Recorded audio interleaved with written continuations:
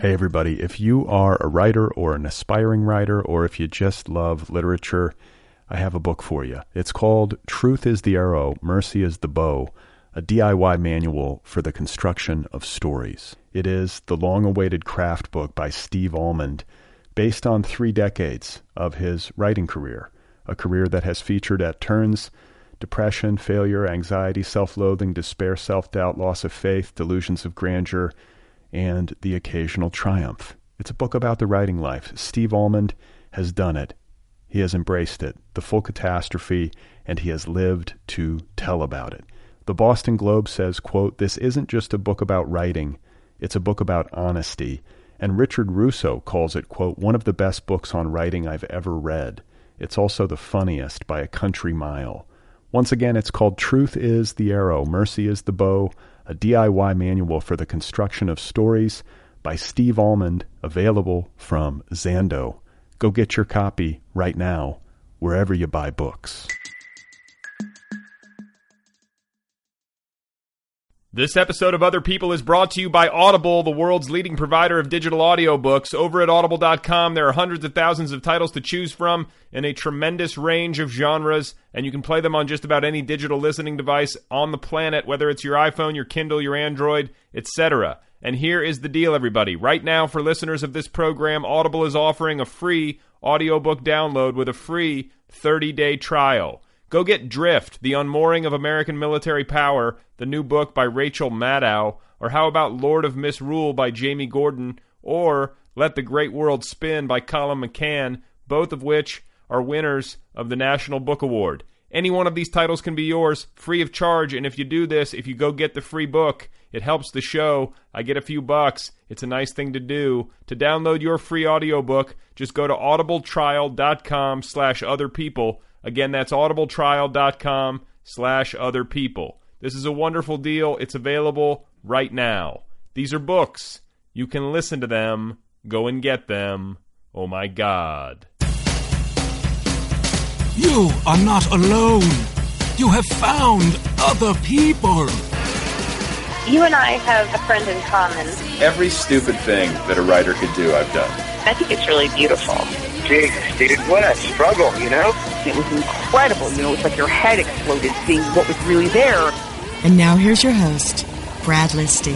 Just one person at just one time. Right. All right, everybody, here we go again. This is it. This is Other People. This is me talking in a slightly deeper voice. This is you walking at a slightly slower pace. Thank you for being here. Thank you for subscribing on iTunes or via Stitcher or listening on the internet. Or however it is that you're doing it. I certainly appreciate it. My guest today is an author named Chris Saknussemm. Chris Saknussemm. How's that for a name? He's one of those authors who has actually lived a very interesting life, which isn't always the case. It seems like a lot of writers, their work is very interesting, but their lives, their actual lives, kind of pale in comparison. And Chris, on the other hand, has lived abroad. He has lived in strange places. He has done field research. He has met strange people. He has had strange, times. He has done things. And rather than talk about all of it now and describe it in detail, I will wait, and you can hear it from him. And it's pretty unusual and rather fascinating. And, of course, I should also add that Chris has a new novel out. It's called Reverend America. It is available now from Dark Coast Press, which is a great little indie out in Seattle, or up in Seattle. And it's a book that actually has a soundtrack, and you're going to be hearing bits and pieces of it on this program with music by a jazz saxophonist named Eric Wyatt. So all of that is coming up in just a second. Otherwise, I do have a plug. I've got a show coming up here in Los Angeles. If you live in the area or you're coming out for the Festival of Books, the Nervous Breakdown Literary Experience is happening. And the Nervous Breakdown, of course, is my online culture magazine and literary community. It has its own little live reading series that takes place in cities all over the country.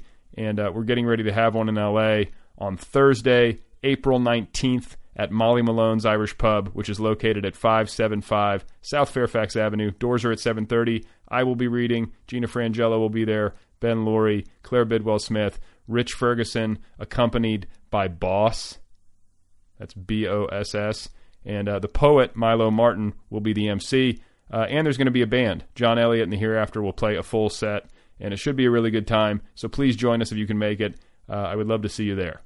So otherwise, it's been sort of a strange day. I've been up since about 3:30. It was one of those weird nights where I just couldn't sleep. The insomnia visited, and I was tossing and turning, and I was frustrated.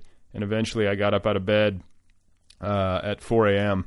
and just got dressed, and I walked to the grocery store, which was a little bit strange because, for one thing, my neighborhood is not entirely safe. And so it's a little odd to be out and about and at the grocery store at 4 a.m. because there was, it's normally a very crowded store, and at this time there were just a couple of people there. There was a very old man purchasing bacon in large quantities, and then there was a woman in nurse's scrubs who looked very exhausted, and then there was me. And what's interesting, possibly, is that the last time that I found myself in a grocery store at 4 a.m. was probably the last time that I got very, very, very drunk.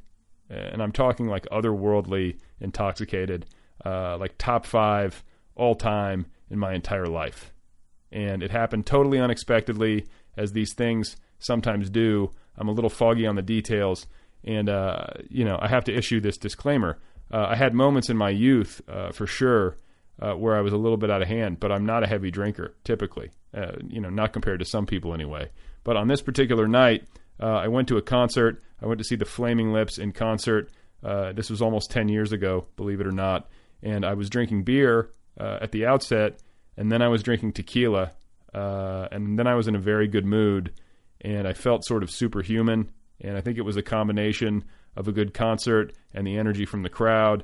And I was with some good friends, and there was some good tequila. And then the show ended, and we were at a bar. And I remember I was doing shots of tequila very easily. And then I remember I was standing at the bar, talking to complete strangers very easily, and buying them shots of tequila. And then I remember I met some girls, and for lack of a better term, I guess you could call them biker chicks. That's sort of that's sort of not the way to put it, but that's just the best way I can think of to describe them. These are women who like motorcycles and might even have one of their own somewhere. But that's what they reminded me of. They reminded me of motorcycles. They were wearing leather pants. They had lots of tattoos, and I wound up buying them several shots of tequila. Yeah, there were 3 of them, and I believe there were 3 of them. I mean, what the hell do I know at this point? But we had some sort of contest with tequila, and I lost. I guess you could say. And the next thing I know, we're at this grocery store, and it's very late. And I guess they were driving me home, finally, at some point. Or they were driving me to an ATM because I needed some cash for a taxi cab. Or I thought I did. Because I had spent all my money on tequila. And at this point, I'm just completely out of my tree. But having a tremendous time. And so I guess what happened was we get to the grocery store, and I'm supposed to be using the ATM at the grocery store, but I instead convince these girls that we are going to go on a shopping spree.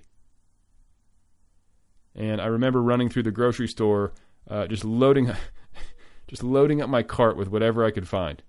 We're talking like frozen items, alcohol, magazines, fresh produce, loaves of bread, you name it. And the girls, each of them, is doing the same. Each of them has a cart, and we're all running around the store loading up at my insistence. And the last coherent memory I have is running down an aisle in the grocery store, the frozen food aisle, and it's late, 3 o'clock in the morning. I don't know what time it was, 4 o'clock. And I'm running, pushing this cart, and it's filled to the brim, and I'm running at an unusually high speed, considering where I am. And then the next thing I remember is my phone ringing, and I wake up, and I'm at home, and I'm in bed, and I'm alone, and I'm still fully dressed, and I'm face down, and my cell phone is ringing, and it's about 9 a.m., and I pick it up, and a strange lady is on the line, and she says, "Sir, I'm calling from Bank of America. There was a $900 charge on your card at 3:30 in the morning, and it was flagged, and I just wanted to check to make sure that your wallet wasn't stolen." So I guess she worked in fraud protection. And naturally, I'm a bit disoriented at this point, but it is all coming back to me slowly, and I'm piecing it together. And I tell this woman No, my wallet was not stolen. I can feel it in my pocket. And internally, of course, I'm sort of freaking out, thinking to myself, like, holy fuck, I just spent $900 on groceries with some girls in leather pants. But then here's the curveball. Okay? The woman from the bank tells me that the charge happened, but that it was then reimbursed. And the groceries must have been returned in full, roughly 10 minutes after the purchase. So it was a weird case where there was like a $900 charge and then immediate $900 reimbursement. So I got my money back. And of course, hearing this, I'm deeply relieved. And I hang up the phone and begin my day. And of course, I spent much of that day drinking water and trying to hydrate and comprehend my behavior and the fact that all of this had transpired. And I just can't emphasize enough how out of the ordinary this was for me. Like at that time anyway. Like I was in my mid-20s and I'd been living like a monk, more or less, for a while, just writing and reading or trying to write. I don't know what I was doing. And certainly, I was known to go out and have some fun from time to time at that age, but I was not known to have that much fun. And certainly it was not customary for me to approach girls in bars, like biker girls, and to instigate, tequila shooting contests and things of that nature. And certainly I was not known for buying $900 worth of groceries at 4 a.m. on my debit card. So, in the aftermath, all day long, I'm taking ibuprofen, I'm drinking gallons of water. It was a very hot day. I remember that. It was late May, I believe. It was almost June. And I remember that evening, I get another phone call, and it's from another unknown number, and I pick it up, and it's the biker chicks. I must have given them my number, and they were calling me, and they were like, it wasn't like, hey, are you all right? It was like, hey, do you want to go out again? Like, we're going out right now. We want you to come with us. And it was a little forceful. It was a little masculine almost. There's something about it. They were like, we want to party with you. That's what I remember them saying, like something like that. And I remember feeling fear. It was like 5 o'clock in the evening, and I could barely move. Like there's no way I was gonna be able to do this. And I basically said as much. I was like, "Are you crazy? Like I'm gonna be in bed soon." And I think I made up some excuse, and I said thank you, and I said it was fun hanging out with you, and we sort of hung up, and that was that. And I never saw the biker girls ever again, which I do regret. I kind of regret it, that I didn't go out and join them. Like I wish if I could go back in time that there was some way I could have rallied, and I could have gone out and at least seen them again to try to get a visual and to lock it in. And to get to the bottom of who they were and to try to uncover the mystery of what happened. Like what exactly happened in that grocery store, in that frozen food aisle, in that checkout aisle at 4 o'clock in the a.m. Hey everybody, if you are a writer or an aspiring writer, or if you just love literature, I have a book for you. It's called Truth is the Arrow, Mercy is the Bow, a DIY manual for the construction of stories. It is the long-awaited craft book by Steve Almond, based on 3 decades of his writing career, a career that has featured at turns depression, failure, anxiety, self-loathing, despair, self-doubt, loss of faith, delusions of grandeur, and the occasional triumph. It's a book about the writing life. Steve Almond has done it. He has embraced it, the full catastrophe, and he has lived to tell about it. The Boston Globe says, quote, "This isn't just a book about writing, it's a book about honesty." And Richard Russo calls it, quote, "one of the best books on writing I've ever read. It's also the funniest by a country mile."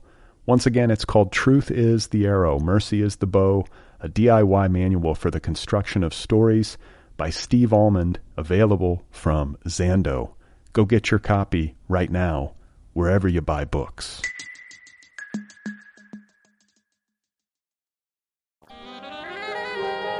So you were telling me before we got started that you've been living in Las Vegas?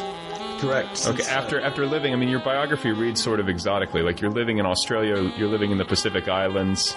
Just the fact that you're living in the Pacific Islands sounds sort of, I don't know. Mysterious. Yes, mysterious is the word. So, like, now you're back in Las Vegas, which has its own set of mysteries. But, like, what brought you there? Well, that was a good counterpoint to the mysteries and strangeness, in the Southern Hemisphere. I got a fellowship at UNLV from the Black Mountain Institute, a year of free time to write. And you applied for it? I did. All right. And it's a prestige and an honor to win it. It's quite competitive. And basically, they just give me time to write. They have allowed me some access to real students, which I thought was very brave of them.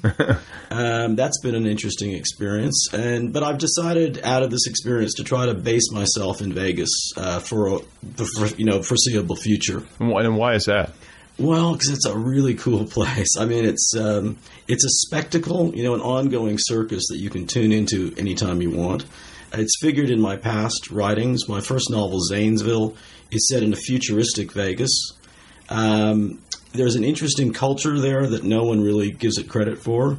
And when you say culture, because I think of Las Vegas, and you're always thinking of the Las Vegas Strip. Is that where you are? Or are you talking about the greater Las Vegas that extends outward from that? I'm very much the greater and the secret Las Vegas. There's a beautiful desert around there. Of course, it's like driving out into Mars or the moon, and that's only 5 minutes away. So that's one good point. It's not just the Strip at all. But there's an interesting street and art culture there. There's a lot of young visual artists. There are a lot of people who come to Vegas to reinvent themselves. So you get people from all over the world.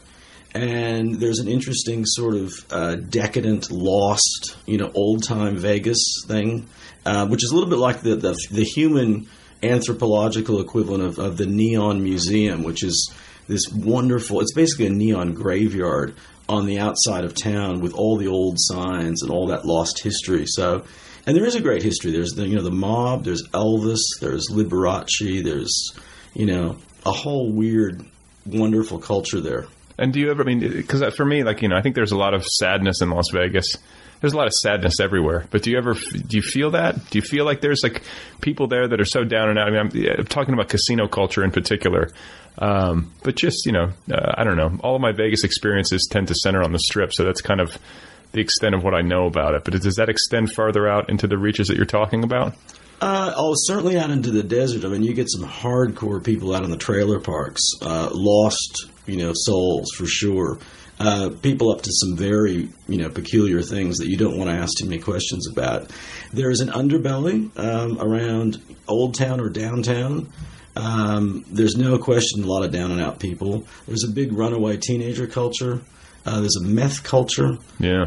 There's a whole section of bail bonds, pawnbrokers, whores on the down rather than the high class hookers. So there's all of that going on for sure, and yet there's a wonderful optimism about the place.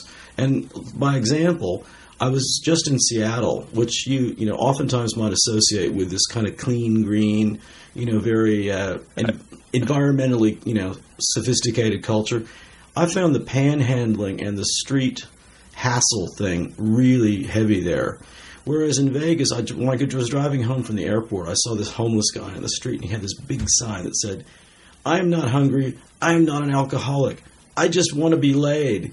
Please give me money for a hooker." And there's that kind of humor. But I sometimes think to myself that if these people would just get more creative with their signs. Like I remember one time a guy had a sign that said, "We'll sit on my ass for money." And I gave him money. I was like, okay, that was the guy in New York. Maybe it was. I don't know. I think it was on a New York subway platform. There's a famous guy in New York who's on YouTube now. He walks around with that sign. But it's just like, at least he's honest. Yeah, that was how I felt. I was like, okay, he's not bullshitting me, so I'll give him some money. That's his gig. He's like the cowboy who sings in underwear in Times Square. He's become kind of a folk. He makes a lot of money. Yeah, that guy makes a good living doing that. The tax department now wants to know about him. I'm sure. Yeah, he's become. I think he's making like healthy six figures singing in his underwear. What does that say about our culture? Hey, he's doing it. But so what part of Vegas do you live in? I actually live outside in Henderson, which is southeast of the city, which is where a lot of people live. It's kind of suburban, but it's easy, and it's 5-10 minutes from the action. So how often are you seeing the action? You go out there every night, or are you once a week, or? I did it every night for my first couple of weeks there. And are you a gambler? No. No, I did. I play blackjack sometimes, but a pit boss friend of mine said, I asked him, can you spot a loser just walking in the door? He said, sure. That's anyone me. who's been in there twice, Right. So, no, I don't gamble. But I like watching people gamble. I get off on that. Yeah. See, I go to Vegas and I used to be a lot more reckless, and I've never gone in there with a lot of money to burn, but I would go in stupidly. It's like in my early 20s and just play. And usually, what would you play? Blackjack. Yeah. And I could play. I was one. Usually I could play the whole night, and I'd wind up breaking even or losing a couple $100 or something like that. But as I've gotten older, my tolerance for losing has shrunk, considerably. I can't tolerate losing money. I love to win, but It's called feel wisdom and maturity. Maybe so. I went last time, and I was down $300 within the first 10 minutes.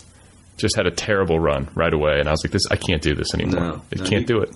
Well, there is, that's one of the things to sort of that I enjoy watching is you see that psychology when people cut their losses or when they plunge in full and keep going. So it's a psychological sort of hotbed if you're just, observing. Oh my God, yeah. So where do you sit when are you just standing in the wings kind of a blackjack table watching people, or is it some sort of? You have to kind of move along a little bit because some people don't like to be watched. Yeah. And the pit bosses sometimes want to move you along too. So you kind of just, lurk. Well, yeah, and I think one of the saddest scenes you ever run into is when you're in a casino at like 4 or 5 in the morning and you see somebody there who's clearly playing the last few bucks of their paycheck. You see a lot of that, too. Oh, yeah. That's the part of it that gets me. It's some guy who got his paycheck on Friday night and went straight to the casino and is just burned through it. And it happens all the time. Oh, yeah. I recommend the Gold Nugget in downtown or Circus for that because those are just lost in time places. Yeah. There are people who have been there, I think, since, they may have never gone outside. Ever. No. And you can still smoke indoors there and the whole thing. And you can see it in their complexion and the glaze in their eyes. It's fantastic. So I want a biography because you seem to have lived. Like I feel like a lot of writers, their actual lives aren't that exciting or interesting. And I fear that mine might be becoming that way. Just because... just the realities of existence. You can't go travel and do the things that you wish you could do, but you seem to travel and do interesting stuff. So start at the beginning. Like, where are you from originally? Okay, I was born in Berkeley. Okay. My father was a Congregationalist minister, and he ran one of the first Congregational church in the university area of Berkeley. My mother was the choir director. He was quite an eccentric. His grandfather, my great-grandfather, was one of the most famous evangelists in America of his day. And what was his name? Boston W. Smith. And he had great mutton chop sideburns. And he wore these tailored coats that are really in fashion again now. They're really cool. He founded the chapel railcar movement. Especially designed train carriages that would travel around America with various ministers. He worked for the Baptist Society, and they would do services all over basically the frontier areas like Minnesota, northern Minnesota, all the way down to the south. And he was famous for a sermon called "Shun the Hot Green Slime of Lust." This is back at the turn of the century, right? Yeah. And that didn't stop him from fathering 13 legitimate children. Wow. And chasing who knows how much skirt on Preachers the side. always have women. Always. Martin Luther King had women. Everyone has women when you can preach. This guy was unbelievable. It was and I have a copy of his memoirs, which are just laughably badly written.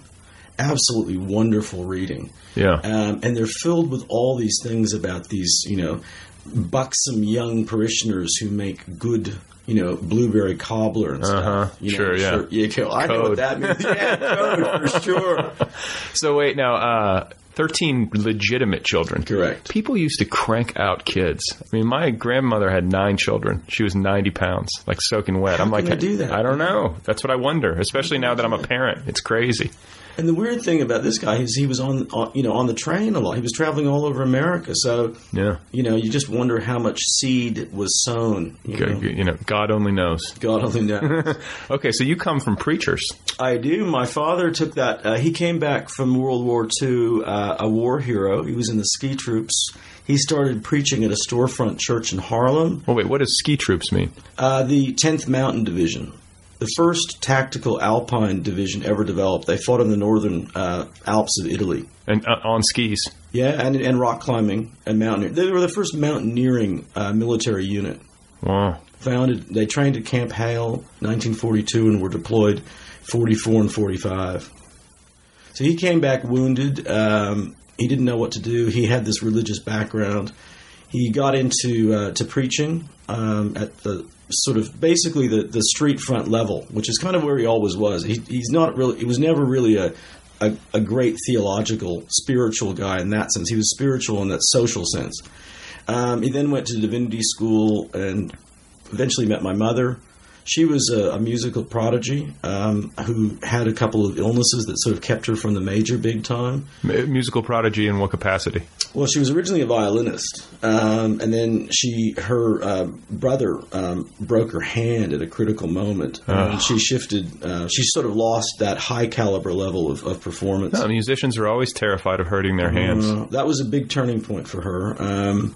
She actually sawed her violin in half, which is an interesting family story that pretty poignant sort of, symbolic gesture. But she's a beautiful vocalist. She was a soprano and just kind of missed singing that, a New York Met level. But she became the choir director, and they were a really great partnership. So I grew up in that environment. And forgive me if you've already said this, but what religion, what particular religion was this, or what? Congregationalism, which is sort of the thinking person's version of baptism. I hate to say it with respect to it, but in that sense, it's connected. It's affiliated with the Baptist movement. Okay. But it's a little bit more open-ended. Well, what is the Baptist movement? I know nothing. I should know more, But what is the Baptist movement? Can you speak to that, or Well, it's one of many major Protestant sects that. It's probably most famous for sort of taking kind of not a fundamentalist turn, but there are people who would associate fundamentalism with. Well, yeah, like Southern Baptists are they're hardcore. Yeah, and that's Congregationalism is kind of a rejection of that to open things up a bit more. One of the questions is, can we be redeemed through our efforts and our good behavior, or do we have to depend on the blind mercy of God? And the Congregationalists come down more on the side of our works in life. There's more a sense of hopefulness, I guess, about it, rather than just this blind kind of whatever. We have to just give ourselves over. Right. So it translates into more of a social involvement, which suited my father's tastes. And where did they meet? Where did your parents meet geographically? In Ohio at Oberlin College. Okay. Yeah. And the first years were really good. I mean, he was quite an eccentric sort of guy. He was a passionate golfer, and I got baptized in a water hazard of a golf course in Oakland. And that's passion. It is. Well, his great sermon in response to my great-grandfather's famous effort had to do with an incident. He was out playing golf early one morning, and he had the dream of every golfer's, greatest wishes. He hit a hole-in-one, but there was no one around to see it. And it drove him absolutely nuts. And he wrote a sermon about it. The question is, do good deeds and triumphs have to be seen by other people to be validated? Doesn't God see everything? And he called it Your Hole in One, as in W-H-O-L-E. The family's name for it was the Sermon on the Green. So he was quite an eccentric sort of character, and they had a really good partnership until sort of the hippie, trippy freedom of 1960s California kind of infiltrated our lives, and for him, that sort of led to psychological sort of work, going more into counseling and going looser and looser and into stranger things. He went down to Esalen at Big Sur, and he got involved in all that stuff. My mother rebelled against that entirely and became more conservative. She became a music and drama teacher at King Junior High in Oakland. They eventually divorced. That whole thing just caused a lot of trauma in the family. And I think led to a period of kind of real mental and emotional instability in my life, which corresponded with a really vicious incident where I was attacked by this crazy guy and attempted rape when I was 9. Holy shit. Yeah, it was full-on violence to escape from that. It was my first experience of, you have to fight for your life, do anything you can to get away. And so wait, where were you? We would moved over the hills to Contra Costa County at that point, and it happened along a railroad tracks when I was coming home from school. Yeah, some guy just attacked you out of nowhere. Well, it turns out that he actually what the family mythology about this, and I deal with this in an upcoming book. The idea was that it was a random attack. As it turns out, this guy had been counseled by my father not long before. So it looks more like some sort of stalking thing that was, pre-planned. That I wasn't just, happened to be the victim, at the day. Yeah. Which there was some premeditation. To find that out years later that's why I'm writing that into a new book. It was kind of disturbing to find that out, and it took me a long time to find that out. But okay, that's interesting, because doesn't it in any way bring clarity? I mean, I think when you're attacked, does it make it? It's hard to even talk about it and use the right words. But does it bring clarity and any measure of comfort to have it make sense? Like, oh, okay, so this guy came for me because he knew my father had counseled him, or would you prefer to think of it as just a random attack? Do you know what I'm saying? Is there any difference? I prefer to know the truth now. It's changed my attitude about, one of the things in writing, in novels and stuff, when things happen and you think, oh, that doesn't happen in real life. It's too coincidental. Things connect, It just proves that things do connect in a lot of ways, oftentimes more than we know about. And if we did know everything, maybe we'd see a lot more connections still. Mm-hmm. But out of that incident, something happened that really did have a huge influence on my life and my themes in my writing. When I escaped, I left. So how did you escape? I mean, I don't want to make you relive every second, but what happened? This guy just tackled you? Well, he led me into some bushes by this abandoned mothers club, and isn't that a beautiful, It's almost too good. You write that in and you think, oh.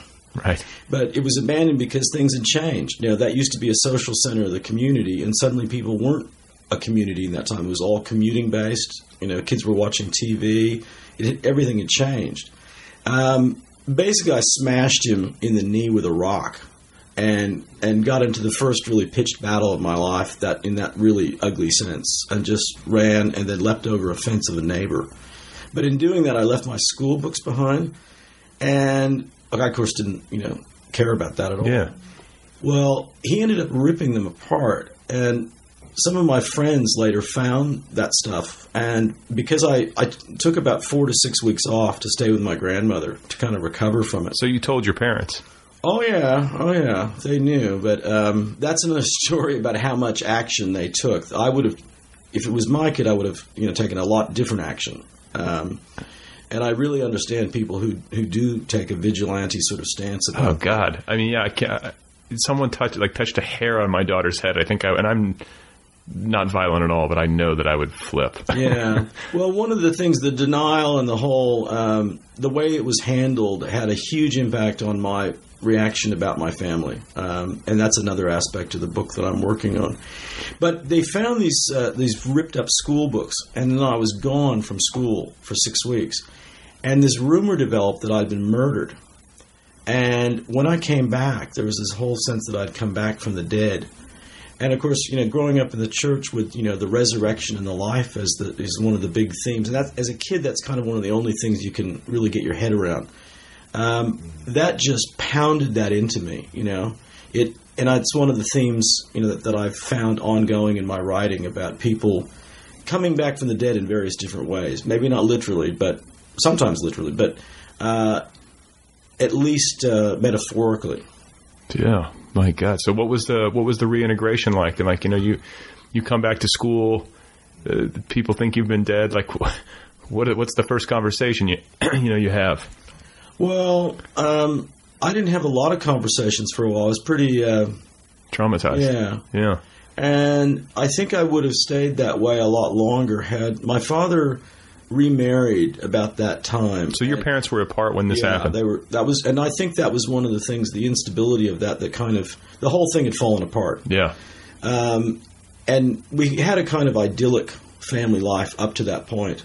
So it was literally like a bomb going off in everyone's life. And we all kind of have packaged that in different ways. I've probably sort of addressed it more directly, maybe because I'm a writer, and looking at those questions. But my father's second family included a kid who was he was 6 months younger than I was, but he was of a type that seemed older. He was a real daredevil.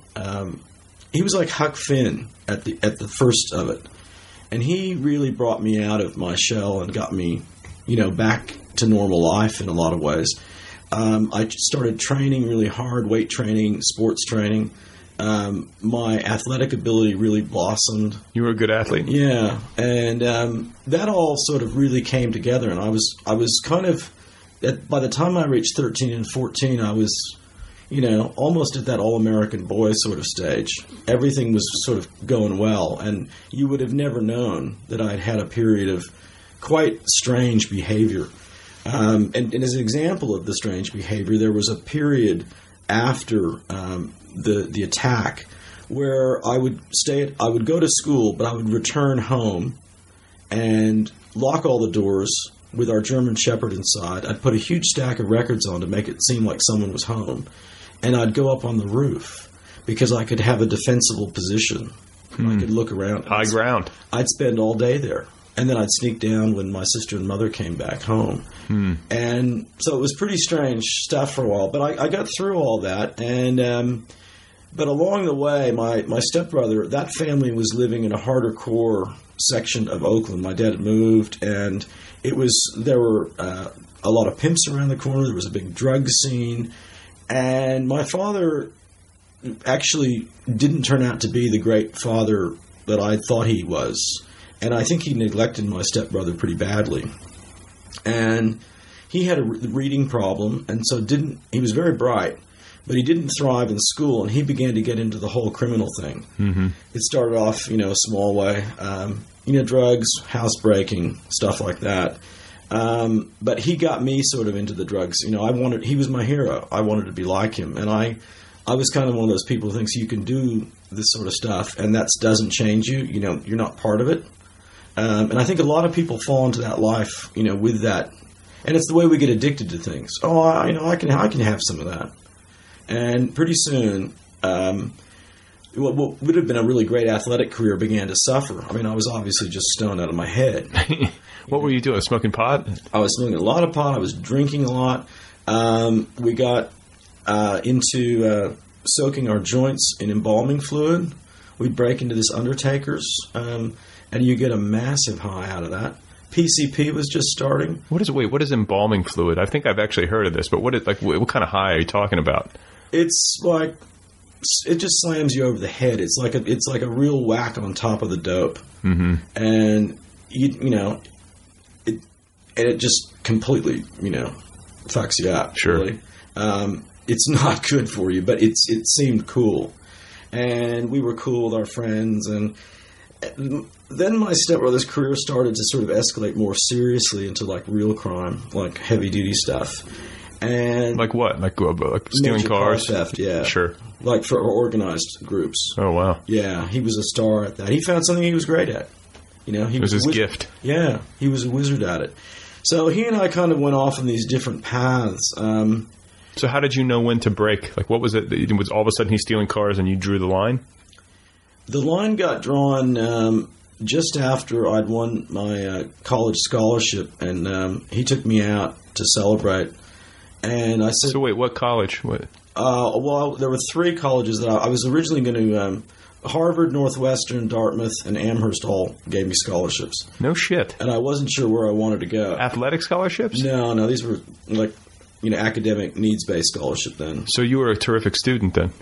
I was, despite the fact that I was, just completely high. And I didn't, I didn't see the drug problem because, well, I was doing well. I tested well. I was good at, every subject basically. I wasn't a tremendous at math, I confess, but I could get by. So I had this kind of mask, it was like, oh, I don't have any sort of problem here. And there were a lot of us who were pretty messed up then. So it was easy to as long as you were sort of making your, whatever you needed to do. Hitting your marks. Yeah, no problem. Sure. But he got seriously busted. And because the cars had been involved in interstate delivery, it was a federal sort of issue. And we got taken in, and people thought that I'd been involved in it and knew a lot more than I did. He'd always kept me out of that entirely. He was very protective. But I saw that, and we managed to sort of wriggle our way out. It's a long story how we did that, and it's not a very pretty story. But I realized, well, look, that's just no good. I got to sort of get out of there. So I took time off and I went down to live in LA. I lived first in Hollywood and then in Pasadena. Did a lot of really, just crap jobs. But I gained a lot of material from my writing, a whole sort of, spectrum of society that I would never have gotten otherwise. And out of that, I decided that it was time finally to go back to college. So I took a scholarship at Dartmouth. I went there because I thought it was the strangest and most alien place to me. And boy, was I right. I loved the New England country. I'd never been to New England. But I absolutely hated the experience. The student culture was terrible. What about it? What about it? Didn't suit you? Well, I didn't know anything about the fraternity thing. I thought that was all a joke. I thought that was just like, in the movies. I didn't realize it was all these, And my freshman, they make you stay in the dorms, everybody in the dorms the first year. And my freshman roommate, his father was then head of one of the big stockbroking firms who's now famous for, terrible things. I found out that I think that he's done federal time for some misbehavior. But he was then driving a car that I just can't imagine affording today, The parents would fly the family jet up to Lebanon, New Hampshire to pick him up on the weekends. It was like... And here I was doing all these crazy jobs. I started off in the cafeteria course, and then I was a janitor. I became a bat exterminator in Baker Library. I'd use fire extinguishers to freeze them and then bag them, which I thought was a brilliant move. So wait, that wasn't like protocol. You just made that up. No, that was pure innovation. I was really happy with that. And no one asked any questions. They said, well, you're the man. You get the job done. That's good. Yeah. But then I decided that there was a big regional hospital there, and I had this pathological fear of hospitals. And I thought... Going back to childhood. Absolutely. Yeah. So I thought, well, the best way to deal with that is to plunge right in. So I became an orderly. And that was a great experience. I actually really came to love that whole environment. I thought maybe, well, could I become a doctor? I don't think I could have done the math and science thing at that point. Or at least the math part. I think I was still pretty much on top of the science. But then one day they sent me over to the psych ward. And I felt instantly at home. There were some wonderful, crazy people who were sort of basically resident there. There was an outpatient program. And I got this whole look into a lot of things that I still draw on very heavily today. Very Ken Kesey, the cuckoo's nest experience kind of. There were just some characters there that, just fantastic little glimpses into the human mind. And it was sad and sometimes very scary, but it was certainly well run. It wasn't in any way that sort of decadent or violent like situation. Exploitive. No, I didn't. Yeah, if there was, I didn't see any of that. Yeah. But it was very interesting. And then I fell in love. I'd had sort of several like major girlfriends before, but never that sense of like, oh, I really want to be with this woman forever and ever. And we got together and we traveled. I won this grant, which was a lot of money then, and we blew it all on a trip to New Orleans. And we were having a great Which is exactly what grant money should be spent on. Oh, listen, I wouldn't have done that any differently at all. And I was really happy to stick around that area. We had a place on a farm outside, in Vermont, overlooking a river. And I had the job at the hospital, and I had a job coming up as a literary editor, and I wouldn't have made any money of a journal, but I had a good life. I was happy. She wasn't. She wanted to go out to the West Coast, back to the Bay Area. So she was from the Bay Area as well? She was from the East, and she had never been in California for any extended time. So out we went, and my father, that had at that point degenerated into a really serious alcoholic. I think he'd had a stroke, and his behavior just changed because he had never been a heavy drinker before, and it's kind of unusual for someone to sort of change that much. Yeah. Meanwhile, my stepbrother was in more and more trouble. He'd become a heroin addict. He had a brain tumor and lost vision in an eye because of dirty needles. Some of his gangster ways had gotten up to him, and he'd been in a terrible sort of fight. He became a pretty good martial artist, but he got really overwhelmed by these 5 guys. So he'd been in the hospital. He was all mangled. Everything was different, and I didn't want to be around that. And it was hard to find any work. We were living in a shit apartment in Lower Berkeley. I worked first as a security guard, escorting nurses to and from their car. And then a family friend got me this job as the circulation manager for an X-rated newspaper. And it was the outgrowth of the Berkeley Barb. It was their classified ad section that had kind of paid the bills. And when, politics kind of went out of fashion, well, sex, still stayed popular. So I worked there for a year, and that was a really interesting look into, the whole scene. Sure.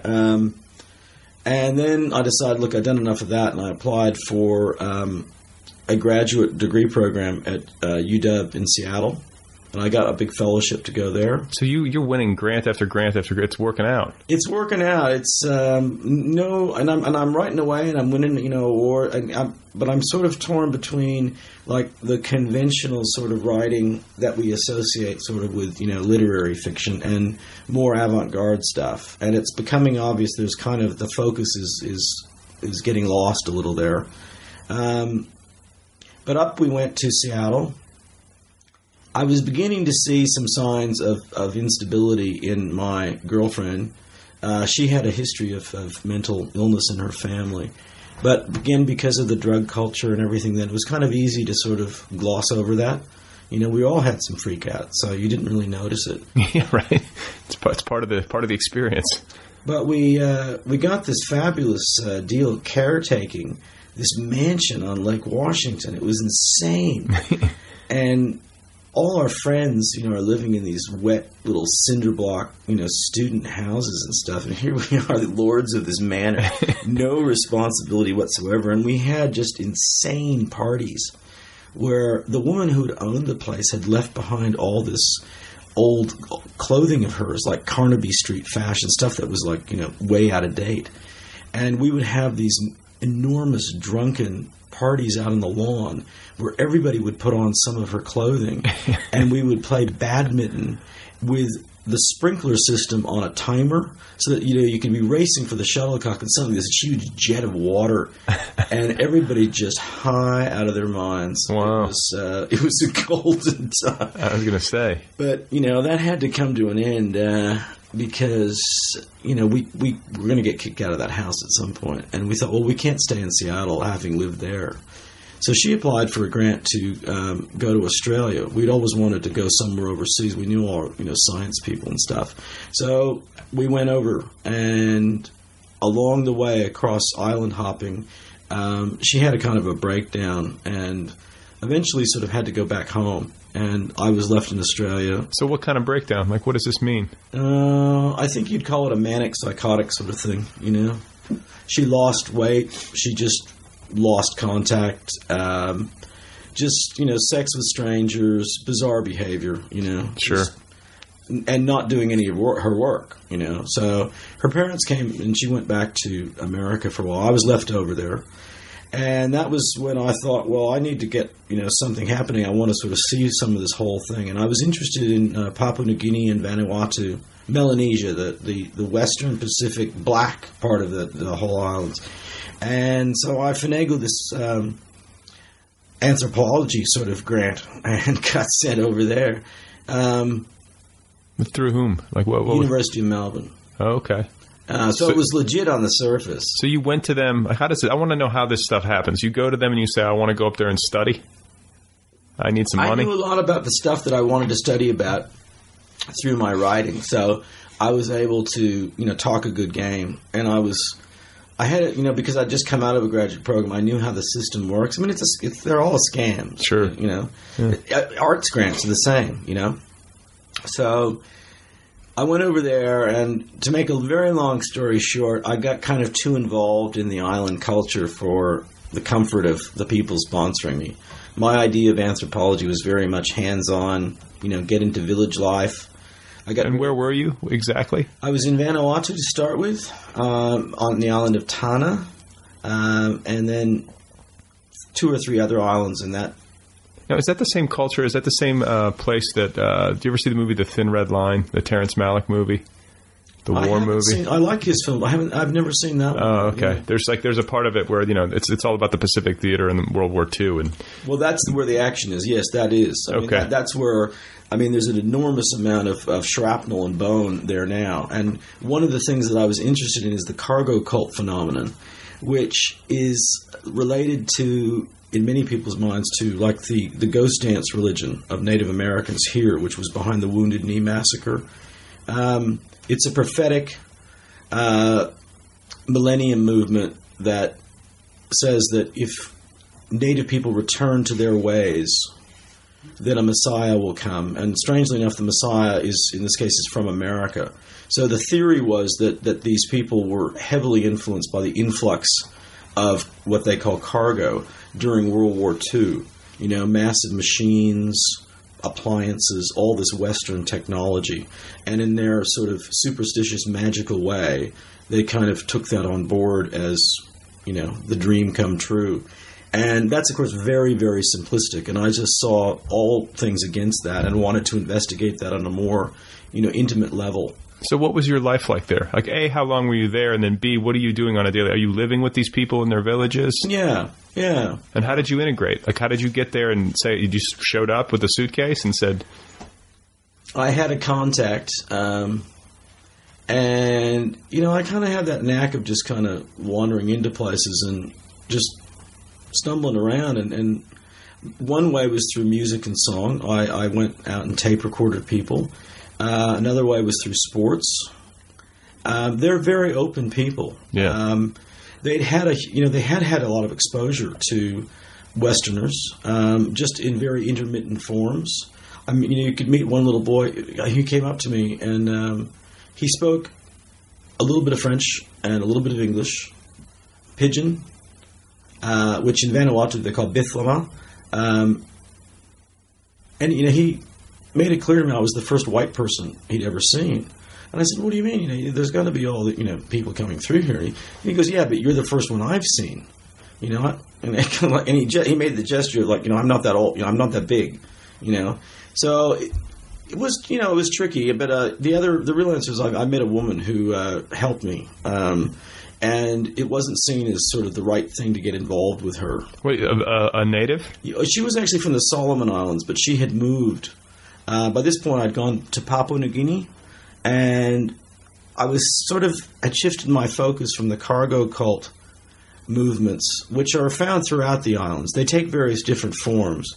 But I'd kind of felt like that had been explored by other people and was sort of owned by other people. I didn't agree with the theories about it at all. But I got very interested in their practice of sorcery, how that worked in a practical way. And again, I found that there was a lot more to it than what white Westerners think about it. It was pretty condescending of how they actually treated it. and I wanted to get involved with that. And she came from that environment in the Solomon Islands, and she brought with her a sort of sense of stature and power. And she also had, she ran a bar, and she got me working in it. And so it was a magical time. I'm actually only now writing about it. 2 of my new books that are in progress, which I hope to finish, deal with that whole period. So it's taken me a long time to process. It's got to be. There's got to be books in that. How long were you there for? I was there on 3 different occasions, so maybe sort of 2.5 years in total over that time. But I always kept a base camp in Melbourne, and most people sort of associate my time away with being in Australia. I wasn't at all open with my family about the time in Melanesia. Why? I felt they just wouldn't agree with it on many levels, and I thought they would just plain worry about me, there was a good reason to worry, you know. Was it dangerous there? Yes, it's very dangerous now in Papua New Guinea. It was dangerous there then. There were major conflicts going on. There's a lot of, just general tribal warfare, which most of that is pretty ceremonial. There's violence, but when you're talking about a culture, just to put Papua New Guinea in perspective, the island is the second biggest island in the world. It's shaped like a dragon, and it's second only in size to Greenland. It's divided arbitrarily in half, which is a complete colonial construct.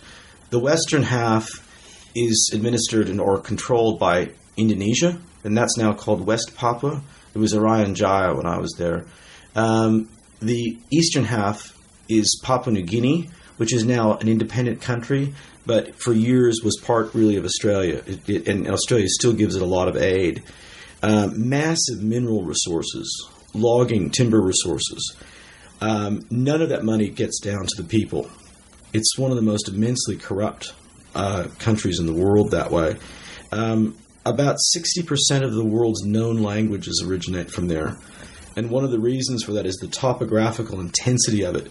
You can have people who live technically, a short distance as the crow flies, but because of the intensity of the valleys and the mountains, they never knew each other. Mm-hmm. And the highlands were really only, discovered in that white sense in the 30s. So it's a very, very... it's one of the most remote places in the world. It is. Yeah. And it's full-on mysterious and strange, like you wouldn't believe. So what were your accommodations like? You're living there. What are you living in? When I was working at the bar, I was living in a kind of a shack. When I was living in the villages, I was living in, what we would sort of basically think of as thatched huts. Nicely made. The level of craftsmanship and ability of these people is phenomenal. Sure. What they call savvy, that sense of being able to make something out of nothing.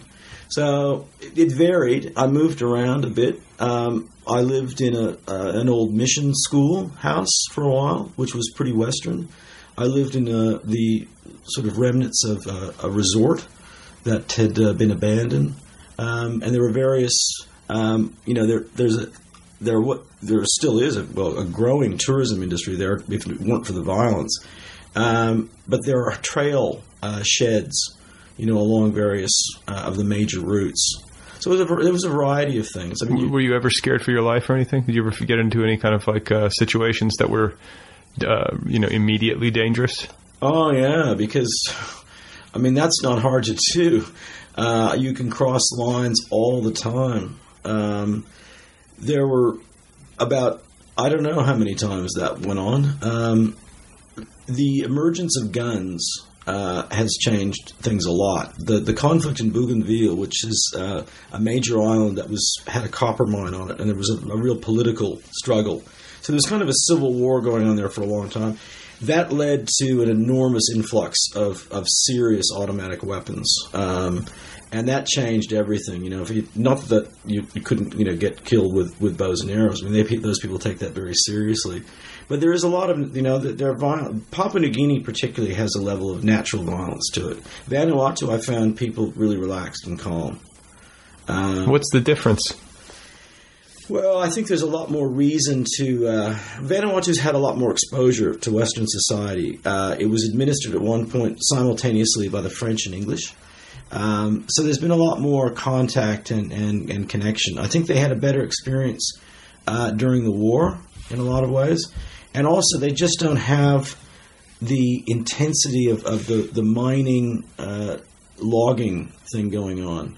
Papua New Guineans see all this wealth pouring out of their country, and none of it flows back. They see displacement of populations where people leave their villages and try to go down to Port Moresby, the capital, to find work and can't, so lie out on the streets. There was a gold mountain, a mountain of solid gold virtually discovered, and the major mining companies just, take it. Indonesia has been a particularly cruel administrator on the western side of the island because those people have nothing culturally to do with Indonesia at all. It's all about just exploitation. So I think the simple answer there is just incredible exploitation that rivals anything we've ever seen in Africa. Wow. So how long total? Like, so you're there total cumulatively about 2.5 years. Yeah, over say 5 years. Yeah. Okay. I had a couple of go rounds there. And then what about your time down in Australia? How long did you live there? I mean, you were permanently based there for quite a while. Yeah, most of the time in the Melbourne area. I got into the advertising marketing field after I decided I needed to make some money and sort of settle down. I had a period where I ran this avant-garde theater company, which we didn't make any money at all, and we did some crazy stunts. So I had a kind of explosive art period after the islands, and I realized then it was just time to grow up a little bit and just get some money. And I became a copywriter, and you were able to find work down there. Yeah. Didn't you have to get some sort of permit, or how did that work? How did I get my residency? Yeah. So wait, you're a resident of Australia? I have a passport from there now. I have 2 passports. Oh wow! How does that happen? Oh, not easily. You pay a lot of money, and you pull some strings. But I lived there, and I got a job, and people wanted me to stay, so they arranged my residency. And I met another woman, met a few more women, did a few more jobs. The advertising gig took me around the islands again in a different context, so I saw them from a different point of view. What's your favorite place in the islands? Like, is there a spot in the world that I need to know about? I would go to the island of Tanna and visit the volcano, Yasser. I think that's beautiful. It overlooks a lovely village called Sulphur Bay, which has a black sand beach from the volcano and beautiful purple cowrie shells. And you go up overlooking the village in these massive ash dunes that's like another world. It's like Vegas. Yeah. But behind it is the jungle, and you hear this constant the volcano with counterpointed with the insects. So I don't know. I would say that's a very magical, spiritual place. Yeah. Certainly, the highlands of New Guinea. I think that I wouldn't go there with children. A lot of people do. I shouldn't pack my 18-month-old in the. No, I wouldn't do that. Yeah. I would be. Take her to Papua New Guinea. I think you have to look seriously at what's going on there. Maybe nothing would happen. That'll be my family vacation. We'll have our photos taken. There are great people all musicians I know. I recommend going there. Sing Sing is they have major festivals, but the major Sing Sing is in Mount Hagen. Which is the center point of the highlands. And, the costumes are just unbelievable. And it's, from a cultural point of view, it's fantastic. And just the musicality of the people and everything else. I mean, they have an amazing sense of music that you can't find anywhere else. I mean, obviously the great African traditions are, tremendous. But this is a different kind of take on music that I think... I really recommend anyone that, to go there, but just be careful, Mm-hmm. Yeah. But things can happen to you anywhere, can't they? Yeah, exactly. And I mean, I almost feel like statistically you're more likely to have trouble in Los Angeles than you are in Papua New Guinea. I think that's probably I would true. imagine. I walk out my door, it's probably more dangerous. And always what happens to you, I think this is what travel does. I mean, everyone who's traveled widely, I think, agrees with this, that you sort of find the spirit that you bring to things. If you're, what's that Tom Waits line? Suckers always make mistakes far from home. that's because they're suckers, you know. It's like, I think if you're smart, if you're respectful, if you find out a little bit about where you're going. Well, no, that's like when people travel overseas and they talk about, like in Europe, they always talk about the gypsies, and the gypsies are coming after you and watch your pockets, and people are going to take, I've never had a problem, ever. And I don't know if that's just dumb luck. But Knock on wood, Brad. Yeah, right. Next time I go, I'm just going to get, raided. But I feel like I would have some sense of, I don't know. I've never seen it. I mean, I've seen them around, but you know how to avoid them. It's not that tough. Is that, am I oversimplifying things? No. I was on this little expedition up near the area where, you remember Michael Rockefeller, where he's supposed to have disappeared. And these guys came through who, I mean, it looked like the end of the world, They were armed. They had shotguns. They had bows. I mean, they looked like serious people, and we were maybe in the wrong place. And there could have been a conflict between the people who were with me and them.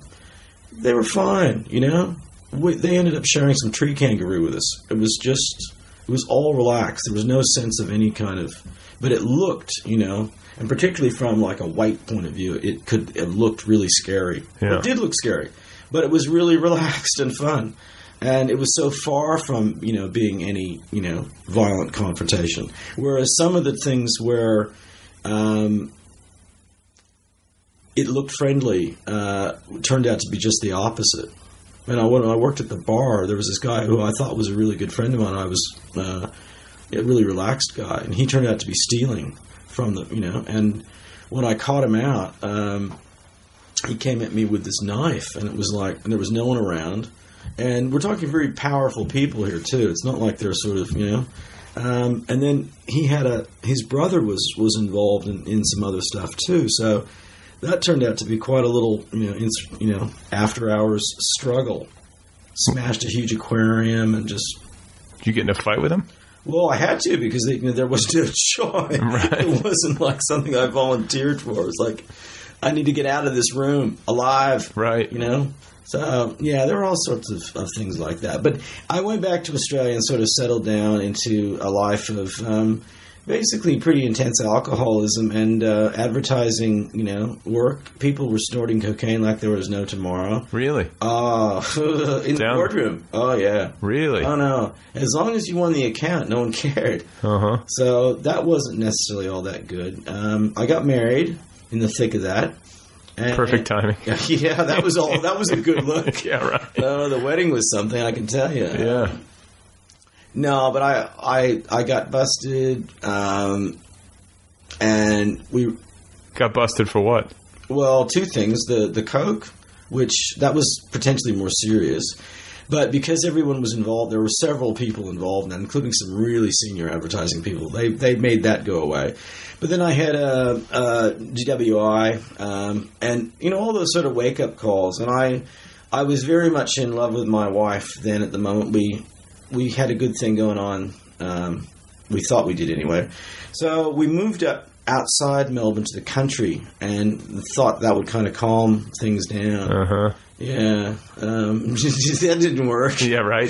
Change of location. It's just not going to ever fix it. No. We got a bigger property and we tried to do... We were one of those couples that spent about 5 hours, a week talking. Are we going to have a baby? Are we going to have a baby? And it was like a game of ping pong. It was just so exhausting. Yeah, we couldn't decide. I kind of was against it because I was writing really hard then, and I was hoping to get work published. I was getting a lot of individual stories published. I was winning a lot of awards there. But whenever I came to deliver a book to Australia, they said, no, this is too American. And when I was trying to submit to publishers in America, they said, well, where are you living again? And it was, sort of difficult. So to make a long story short, again, we did a lot of we raised sheep, we raised exotic poultry, we had dogs, we did everything other than having children. I ran an advertising business with an art director partner. He'd also had the same sort of drug and alcohol problems I had. And we decided on one day that if we were going to be serious about running a business, we were going to go clean we're as clean as people like us get, you know. Sure. So we did that, and we ran that until he got sick a little while. Well, 4 or 5 years ago, he died of pancreatic cancer. And about that time, the marriage had run out of steam, and my wife and I exploded in a pretty. It was about as ugly as it can get without children involved. I can't imagine it getting any uglier. Oh, God. Like, what happened? Just... Well, the basic gist of it is she had a much more vicious lawyer than mine. And she did extremely well out of it. And I lost about 10 years of income. I was just... And that was the beginning of kind of my thinking that I really needed to come back here. I had 2 books sort of starting to really hit. Well, you know, insofar as they were, you know, out, and I was getting a reputation, and some of that art career that I'd, you know, really been longing for had come together, and I began to form that plan of decamping from Australia. Yeah, forever. And that's the way I feel now, that I'm sort of, but, you know. Okay, yeah. How does it feel to be back on American soil? Was it like a relief, or was it a hard adjustment? Do you find yourself missing Australia at all? I miss certain things about Australia. I think I've come back to America at a very interesting time, you know, kind of a real point of crisis, which is both good and bad. I think it's good from an artistic point of view. It's interesting. It's not so good from a, you know, some of the things that struck me funny overseas seem scary here. You know, the politicians, you know, Michelle Bachmann, Newt Gingrich. You can kind of laugh at them when you're at a distance. And then you're here and you realize, damn it, these people are real. So that freaked me out. I've been able to sort of touch base. I've done a lot of traveling since I've been back, and I touched base with a lot of the things that I did when I was younger. Along the way, I mean, when I was in college, for one summer I worked with the blind at a camp for the blind in the Northern California area. I'd worked for one of the last of the traveling family circuses. And I sort of retraced some of that route. And that actually figures into my book, Reverend America, drawing on a lot of those experiences. You know, the psych ward, the circus. The preaching. I did, you know, and so it's kind of like a whole coming back to a big, big thing, you know, that almost so big, you know, so wide you can't get around it, you know, that kind of thing. And I've now been able to get sort of a point of clarity. And I think that's what the whole travel thing for me has always been, is like getting to a point of distance where you can see something whole. And that's hard to do, you know. It's actually very hard to see your culture. Well, no, I was going to say a lot of great writing about a culture or a place happens in exile. I mean, like James Joyce being a famous example. You know, like he wrote all his books about, you know, he went to Paris and lived in exile and wrote all his books about Ireland. I mean, that's the way it works. That's an expatriate point of view. I really understand. But there were, of course, practical reasons for coming back. Being closer to New York and my agent and you know, L.A. and the literary scene, potentially, you know, the film scene, but also my artistic collaborators. I have made a pattern now with my last books of doing music soundtracks for them. The idea that, you know, really like a film soundtrack. And most of those musicians are American-based. People like my friend Eric Wyatt, who's a tenor saxophone player from New York City, Sonny Rollins' godson. I strangely met him in Shanghai years back. He was playing at a club, and I was back on one of my long international hauls, and really loved what he was doing as a player. And so he and I have become friends. He's contributed to the soundtrack to Reverend America. Christopher O'Reilly, who's I think one of our finest classical pianists. And all these people, you know, just it's easier to do stuff when you could do it live with them. I mean, I actually have done quite a bit remote with people internationally. And the guy, one of my other key collaborators, is a fine young writer named Matthew Revert. He's still in Australia. He's Australian. He was one of the key producer of the CD, and I still do work with him. But it's great to be able to do things live with people. And on the recent tour for Reverend America, Eric's been with me performing live. And And it's just so much fun. Writing, as you know, is such a lonely sort of thing. And to be able to expand that network and to do things in a more theatrical performance way. I mean, that goes back to that avant-garde theater company that I tried to found, which was completely crazy. We were sort of blowing things up and night fire ceremonies and strange industrial theater. You can only get people to go along with you on crazy things, finally, if you can get face-to-face with them. All the social networking is cool, but it takes that rapport, and rapport is kind of one of my big themes. I think that comes through in all the books and everything I've written, and maybe it goes back to that, the reintegration after the violence of, my childhood, that how I reconnected with people was through either, art, sports, or, some of those sort of communal things. Well, it's been so fascinating talking with you. I could sit here and listen to these stories forever. You have definitely led an extremely interesting life. And we hope it continues. Yeah, right? Let's hope it continues. But thank you so much for taking the time to talk with me. I really appreciate it. And best of luck with, the final legs of the tour and with Las Vegas and your next books. Thank you very, very much. And I'm leaving you with a copy of the CD for Reverend America, which is going to be released in 3 weeks' time. Excellent. Thanks so much. Thanks, Brad. Okay, folks, that's it. That's the show. That is Chris Saknussemm. Go get his book. It's called Reverend America. It's available now from Dark Coast Press. It's hard to say. Dark Coast Press? Dark Coast? If you want to find him on the web, he's at saknussemm.com. That's kind of a tough one to spell. It's S as in Sam, A-K, N as in Nathan, U, S as in Sam, S as in Sam, E, M as in Michael, M as in Michael. I don't know. I don't even know how to deal with that one. You're just going to have to try to Google it, sound it out phonetically. He's also on Twitter. His handle is at Chris Saknussemm, and he's got a Facebook page. This show has a website, which many of you already know. It's otherpeoplepod.com. It's on the Twitter at otherpeoplepod. Go follow it. I'm on Twitter at Brad Listy. The show has a Facebook presence, and if you want to email me something, tell me a story, offer your thoughts, the address is letters@otherpeoplepod.com. Thank you to Kill Rock Stars for the theme song music. Be sure to check out killrockstars.com. And thanks to Eric Wyatt for the saxophone interstitial music. You can find him on the web at MySpace or at Reverb Nation. He's out there, and you can pick up the soundtrack to Reverend America over at iTunes. Otherwise, closing thoughts, I don't know. I'm fading quickly. At this point, I have been up for almost 20 consecutive hours, and my head just feels soft, as though it were full of cotton or something like that. So I'm a little punchy, and I have a weird amount of bodily energy, considering my sleep situation. It's sort of a weird contradiction, but I'm sure as soon as I lie down and start to unwind, that will change. As for the whole grocery store experience and the tequila and the $900 grocery store bill, I don't even know what to say about that. In a way, I'm strangely proud of it, just that I'm capable, or I was capable, of that kind of decadence. And of course, I'm happy that it all worked out. It seems like the kind of thing that could easily have gone wrong had I not been in the company of such nice young ladies who had enough good sense to return those groceries. So ladies, if you're out there and you're listening, please know how much I appreciate that.